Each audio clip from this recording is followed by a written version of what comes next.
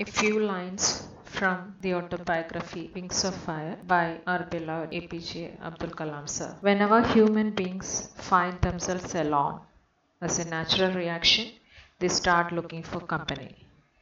Whenever they are in trouble, they look for someone to help them. Whenever they reach an impasse, they look to someone to show them the way out. Every recurrent anguish, longing, and desire finds its own special helper.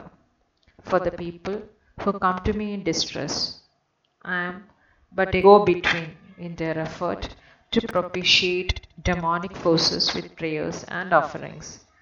This is not a correct approach at all and should never be followed.